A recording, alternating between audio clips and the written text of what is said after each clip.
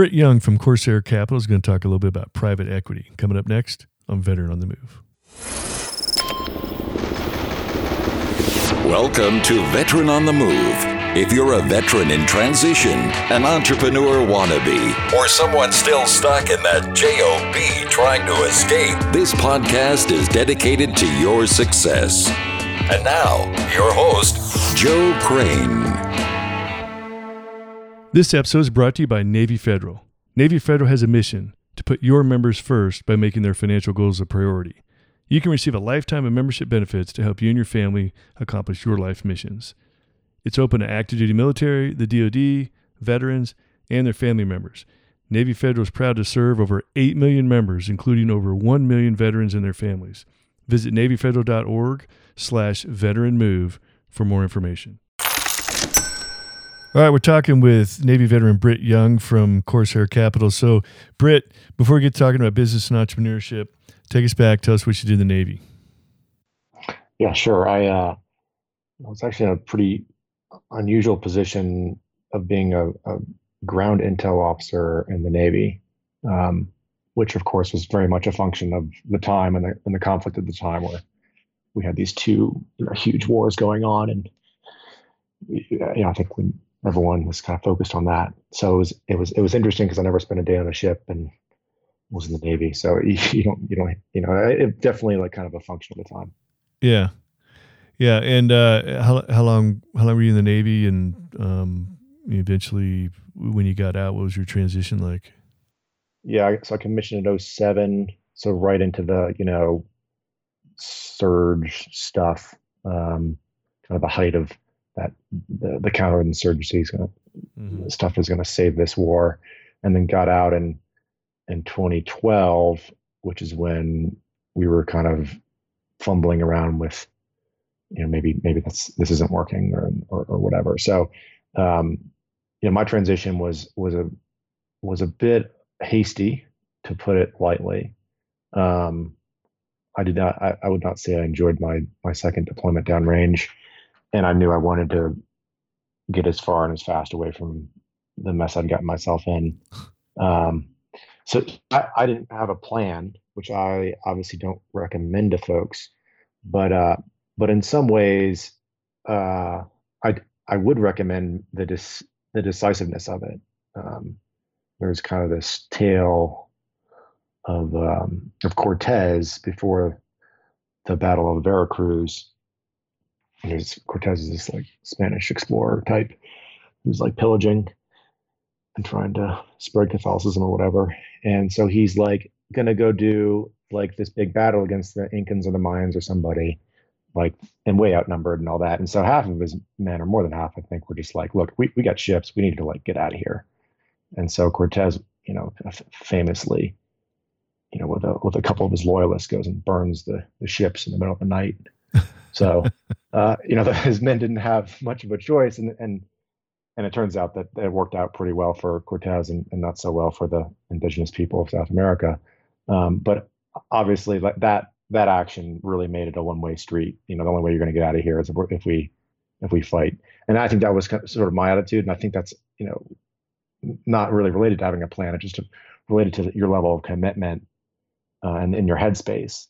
And I don't have really any great tips on how to manufacture that, other than just say that if you can believe that this is the most important career change of your life, if you can get in that survivalist mentality, I've seen veterans make transitions that frankly they just had no business making. I've seen veterans run businesses they had no. I mean, you look on paper, it's like, how is this guy doing this? So I think that is the key for me, at least. My view of the key attribute across veterans that have become entrepreneurs that really knocked it out of the park is just this mentality of like, I'm going forward, and this is, and it's not desperation, but it's certainly, decisiveness. So I was lucky to have that. Yeah. Yeah. And sometimes the same things that make veterans great entrepreneurs are also the same thing that make veterans, end up driving off the cliff. Oh yeah. They're completely confident in themselves, their abilities, and they know they're never going to quit until they succeed. So they just keep going forward, but they fail to realize some of the indicators and things that are going on around them, and some of the things that they're blind. They don't know what their blind spots are. And especially in the areas of bookkeeping and accounting, finance, financial statements, kind of stuff. They're like, sometimes you start asking somebody about their business and they can't even answer basic cash flow questions or pricing questions and things like that. So, how is it you eventually, did you go right into, capital management out of the Navy, or did you? I worked at a company called Palantir, which is, I think, somewhat well known now, but at the time, no one had really heard of it outside of the DoD space. And I was just lucky enough to have used the software as an Intel guy. And so I kind of knew they existed, and that was kind of on my map of folks that I talked to. My goal, my transition plan was really simple. It was like, go talk to everybody that you can that has a job that's a civilian. Just ask them what they do, like they go to work every day. And so that was the plan, not the plan I recommend for folks, but I think there's an element of intellectual curiosity that veterans could use when they're in the transition. And so I got a job at a company that really understood the product really well. In fact, I understood the product better than most people that work there, because the product was kind of meant for this Intel use case. And so that was like I got really lucky. I'm not going to make any characterization that I had a great plan to get there. But I what I did know, I interviewed at a bunch of places, and it was pretty clear to me that was the place I wanted to be when I walked in the building and talked to those folks. Yeah. So it's hard to say, it's hard for me to, in good conscience, tell a veteran, trust your gut. But sometimes it's just so obvious when there's a fit or not a fit. You kind of have to pay attention to those things. Yeah. Well, I mean, there's a lot of veterans that they're desperate, coming out of the military, and they grab the first job that's willing to hire them without even thinking about whether it's a right fit or not. Because, oftentimes in the military, we don't get the choice as to what the next duty station is or what your next job's going to be. So we're used to that mentality of I'm just going to show up, and whatever the job I get is the job I'm going to start executing on. But when you're becoming a civilian, you have more choice in the matter, and you need to be aware of that and start trying to, control those choices. Yeah, I thought it reminds me, I had this email exchange with a friend of mine that I went to school with, and he was a Marine Corps officer, and we were catching up, kind of reconnecting, and he was going through his transition. I'd already kind of been out for a while, and he made this comment. He said, "I just kind of wish that my detailer would tell me where to go next." And it just evoked such a strong reaction in me. I just felt so much, compassion, just understanding where he'd been, that confusion, and just wanting to be told what to do next. And I thought, what a great way to say it, and how vulnerable he must have. And he was actually referring to, for those of you that don't know, the detailer is the guy who does assignments for Navy officers, who's where they're going next. But call him monitor in the Marine Corps. I'm not sure what they call him in the Army, but he wasn't really referring to what military job he was going to next. He was getting out. He was getting out, and he was saying, "I wish the detailer would tell me where to go next in my civilian job." Yeah, it was a really candid comment, and wow, very self-aware. And I just I just have so much compassion for, and this is, we're kind of in this environment right now where there's a lot of chaos, and I felt a lot of chaos when I was getting out, and I kind of I was thinking about kind of right now, I was like, if I was a vet getting out right now, like how would I be thinking about that? One of the first things I remember doing was, because I just didn't have a plan. I lived on my best friend's couch, because I didn't have to pay rent because he was my best friend, and I could sleep there, and he had a job. And so that was one way to kind of cut costs for me and extend my runway.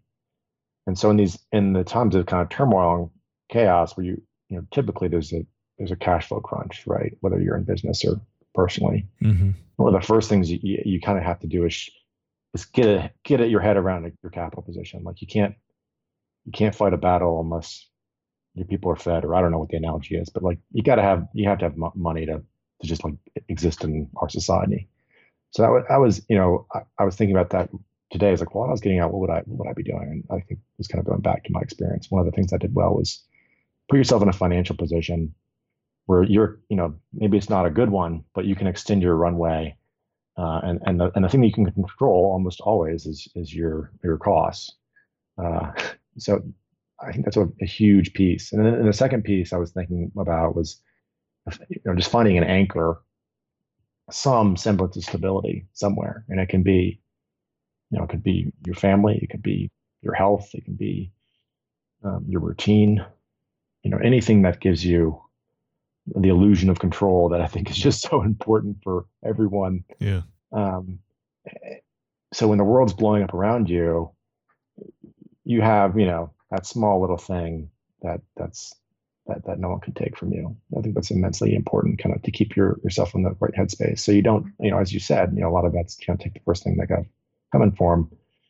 If you're not anchored, if you don't have some stability, you're not going to be in a good headspace to evaluate opportunities. And I think if I had been writing a rent check every month, I would have been working as an Amazon fulfillment dude in a warehouse. And there's nothing wrong with that. It's a great job for the right person. For my personality, just given how my interpersonal, like my level of whatever, I just don't love being around people for 14 hours a day and doing that 3-meter leadership stuff.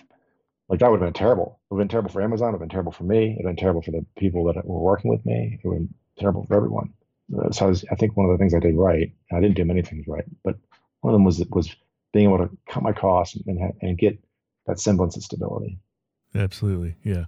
All right. Well, hold that thought. We're going to take a quick break and we'll be right back. Within a few months, when I first joined the Marine Corps, I became a Navy Federal member. That was over 29 years ago, and I still have the same account after 29 years. Navy Federal has a mission to put members first by making their financial goals a priority. You can receive a lifetime of membership benefits to help you and your family accomplish your life missions. A credit card APR average that is 4% lower than the industry's. Member-only exclusive rates, discounts, and perks. Access to over 300 branches and thousands of fee-free ATMs. They also have 24/7 live support through their U.S.-based call center. Navy Federal is open to active duty military, the DoD, veterans, and their family members. Navy Federal is proud to serve over 8 million members, including over 1 million veterans and their families. At Navy Federal Credit Union, their members are the mission. Visit NavyFederal.org/veteranmove for more information. That's NavyFederal.org/veteranmove for more info. Navy Federal is insured by NCUA. All right, we're back talking with Navy veteran Britt Young with Corsair Capital. So, Britt, one of the things, Corsair Capital is actually a private equity fund. You guys buy businesses and then you try to make them better, and then you might sell them after you've made them better and increase revenue margin and all that. So, when you're looking to buy a business, one of the main things you're always looking at. Let me see the cash flow statements and all the financial statements and the spreadsheets and everything else. So, in dealing with looking at evaluating businesses for the purpose of purchasing them, how often does it come to light that a business hasn't really structured themselves properly to set themselves up for a good sale? And I asked that in the context of, if you're a young fledgling entrepreneur running a small business at this point, you might want to consider how you're doing your books, how you're doing your accounting, and how you're structured for the long game, because somewhere on down the road you may want to have an exit. And if you run things the wrong way the whole time, it's going to make it very difficult to sell.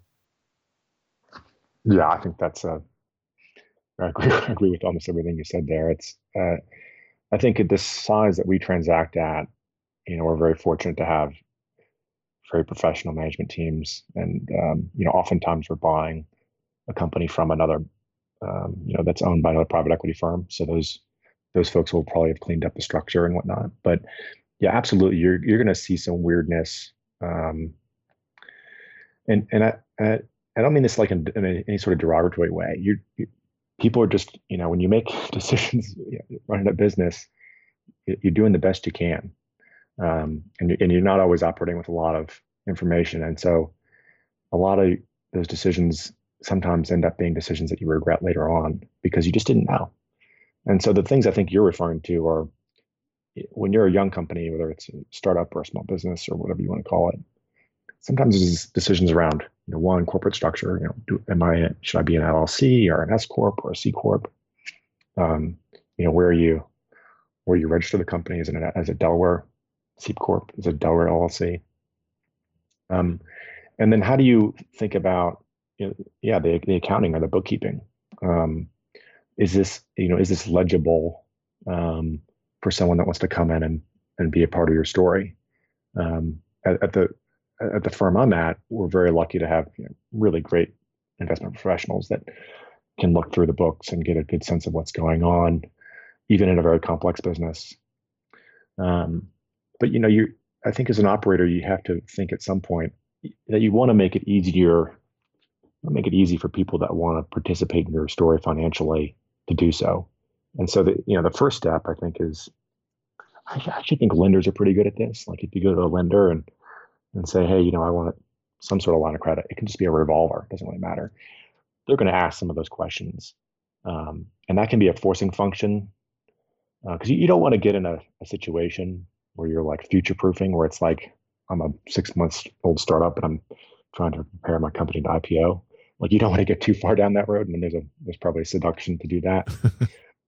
But I think as a matter, this is very tactical advice, and I apologize to folks if this is like too technical here.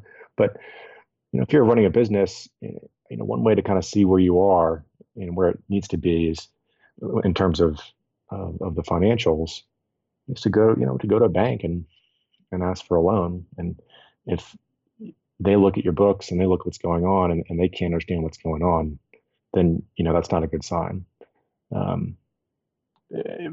And obviously that has a tactical outcome that's very nice. It's like you're going to get some credit out of that.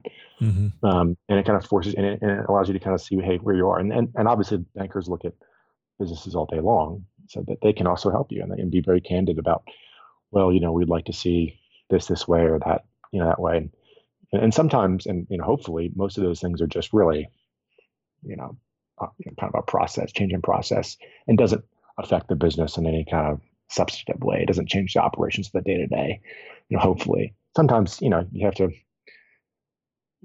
That's when it gets controversial. Is when you're trying to, there's a regulation called Sarbanes-Oxley. If you're trying to be Sarbox compliant, that's a whole other rodeo. So that's why I say you don't need to future-proof it, but it is good to kind of check in, and then at the appropriate time, obviously you want to bring in a CFO, and that's a good CFO can really help operators like think about their business in the right way, and they can get not just allow you to with financing, that's just kind of table stakes, but they can also help you make budgeting decisions and say, hey, are you thinking about the return on limited amount of money, limited amount of capital?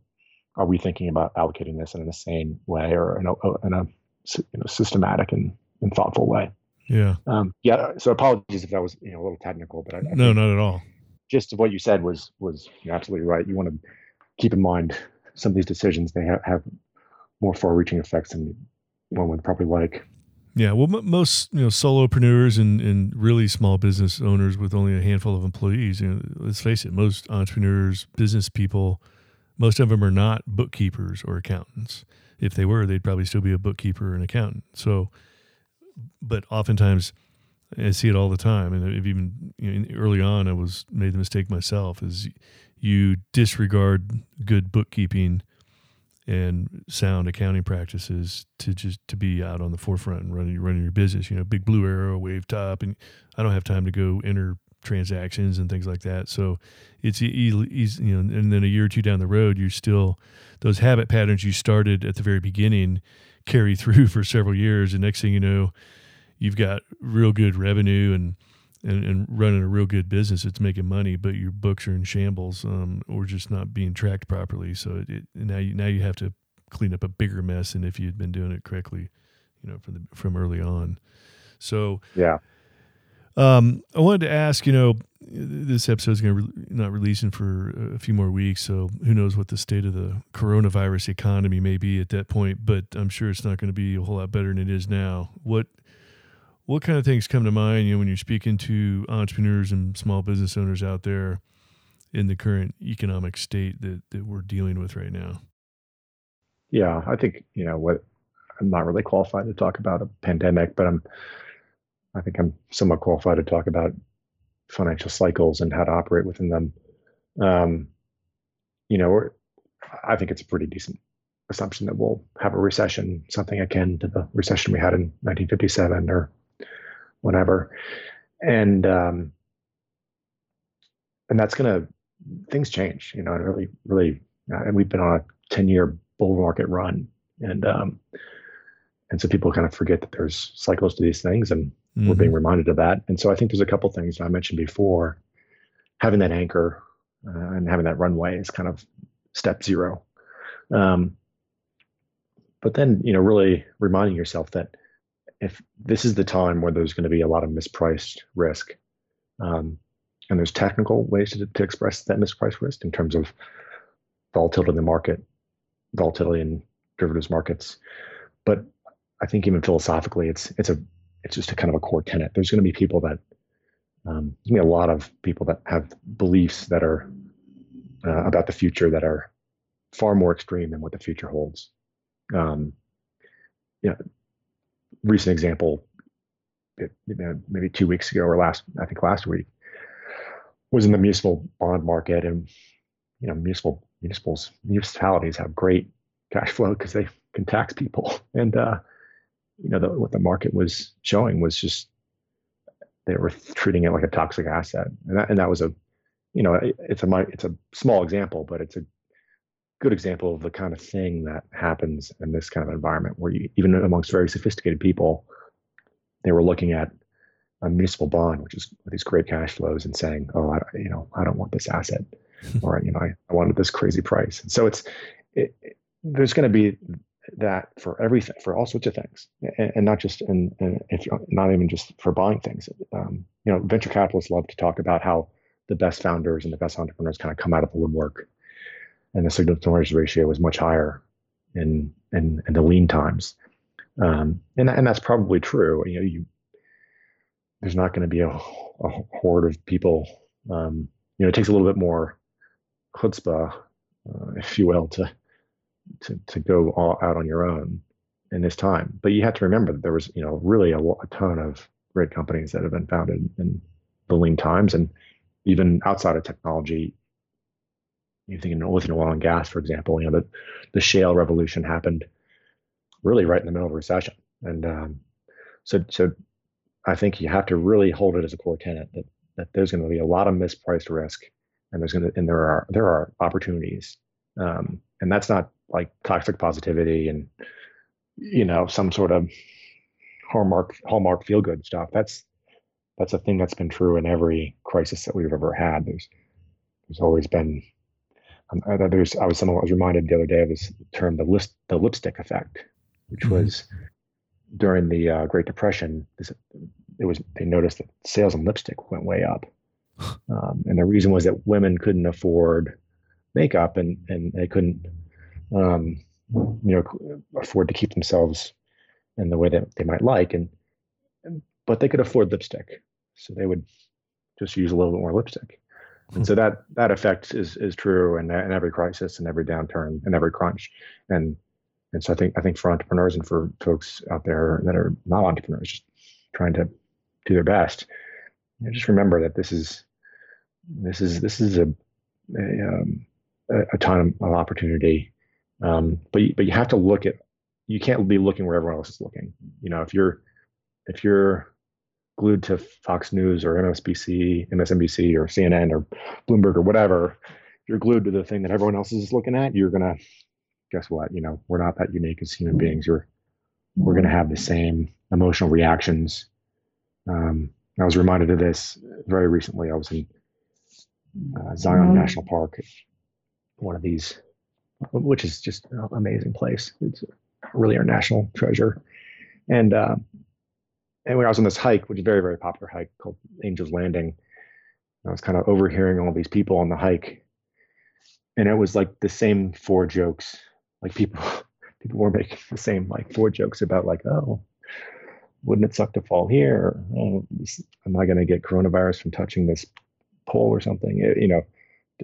So if you think if you think you're going to read the Wall Street Journal and have some great insight, well, guess what? Everyone else is doing the same thing. So really think critically about the input of what you're ingesting. Curate that, and because you can't expect to have a different view if you're looking at the same data. It's just very difficult. Right. So yeah, we'll see. I mean, hopefully I'm not wrong, and this isn't the apocalypse, but I think I think we'll probably get through this, and it's just going to be a lot of suffering, unfortunately, in the meantime. Yeah, it's definitely going to take a while to come back. So Britt, if you're talking to the young budding entrepreneur still in the military, on their way out, military spouse looking to start their own business, here we're definitely entering into different economic times. As far as entrepreneurship and business ownership, what kind of advice would you have for them?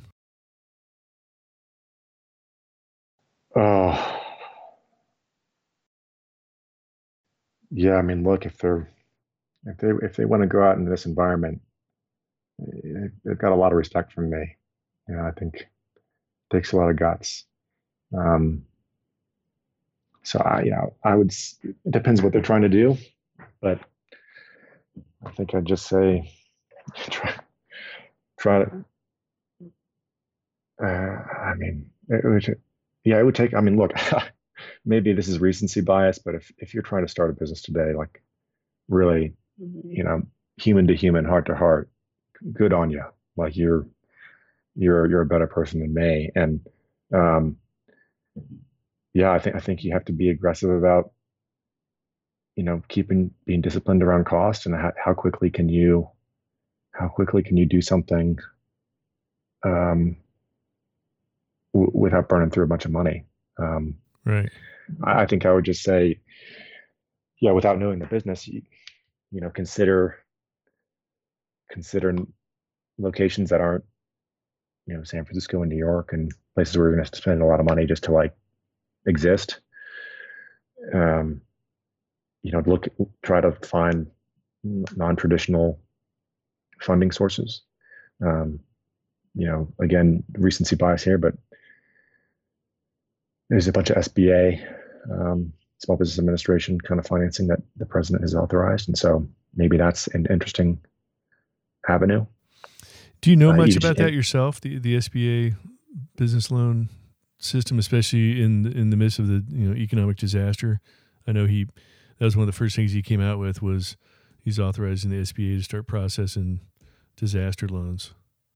Yeah, well, there's different flavors of SBA, and what he's authorized is more of a keep a business alive type of thing. It's not meant for kind of acquisitions or fundraising per se, but I think it, without getting, again, I'm afraid I'm being too technical here, but at a very high level, the SBA comes along with a personal guarantee. So that means that you are the company and the company is you. And so that, if kind of like 101 of creating a company is that it tries to limit the liability, right? So it's called a limited liability corporation, right? LLC. That's the point of it. And so in some ways you're kind of defeating the purpose, right, of even having a corporation if you take a personal guarantee, take a PG. But right. Yeah, I mean, I think it's not all liability, right? It's the financial liability. So if someone gets hurt or whatever, it doesn't come back on you, as far as I know. So yeah, I think you have to be like, those are the types of financing, flavors of financing that you have to consider in this environment if you're an entrepreneur. It's just a little. I mean, it's just a different environment. Yeah, absolutely. Well, hey, Britt, fortunately, we're getting close to the end of our time. If somebody wants to look you up, make contact with you, Corsair Capital, where's the best place for them to do that? I've got a blog that I post to and have a contact form. It's Britt, it's my first and last name .io. So BrittYoung.io. post some of my thoughts there, and some resources as well for vets. I've got it hung on that one of the pages there. So feel free to check that out and reach out if you want to talk. All right. Well, sounds great. Thanks, Britt, for sharing your personal story. And, we're definitely some interesting, possibly some tough times ahead of us. So, good luck in the venture capital world, and, look forward to your future success. Yeah, likewise. All right. These two veterans are Oscar Mike. Thank you for listening to Veteran on the Move, your pathfinder to freedom. If you like the show, leave us a review on iTunes. Reviews are always greatly appreciated. So until next time, this veteran is Oscar Mike.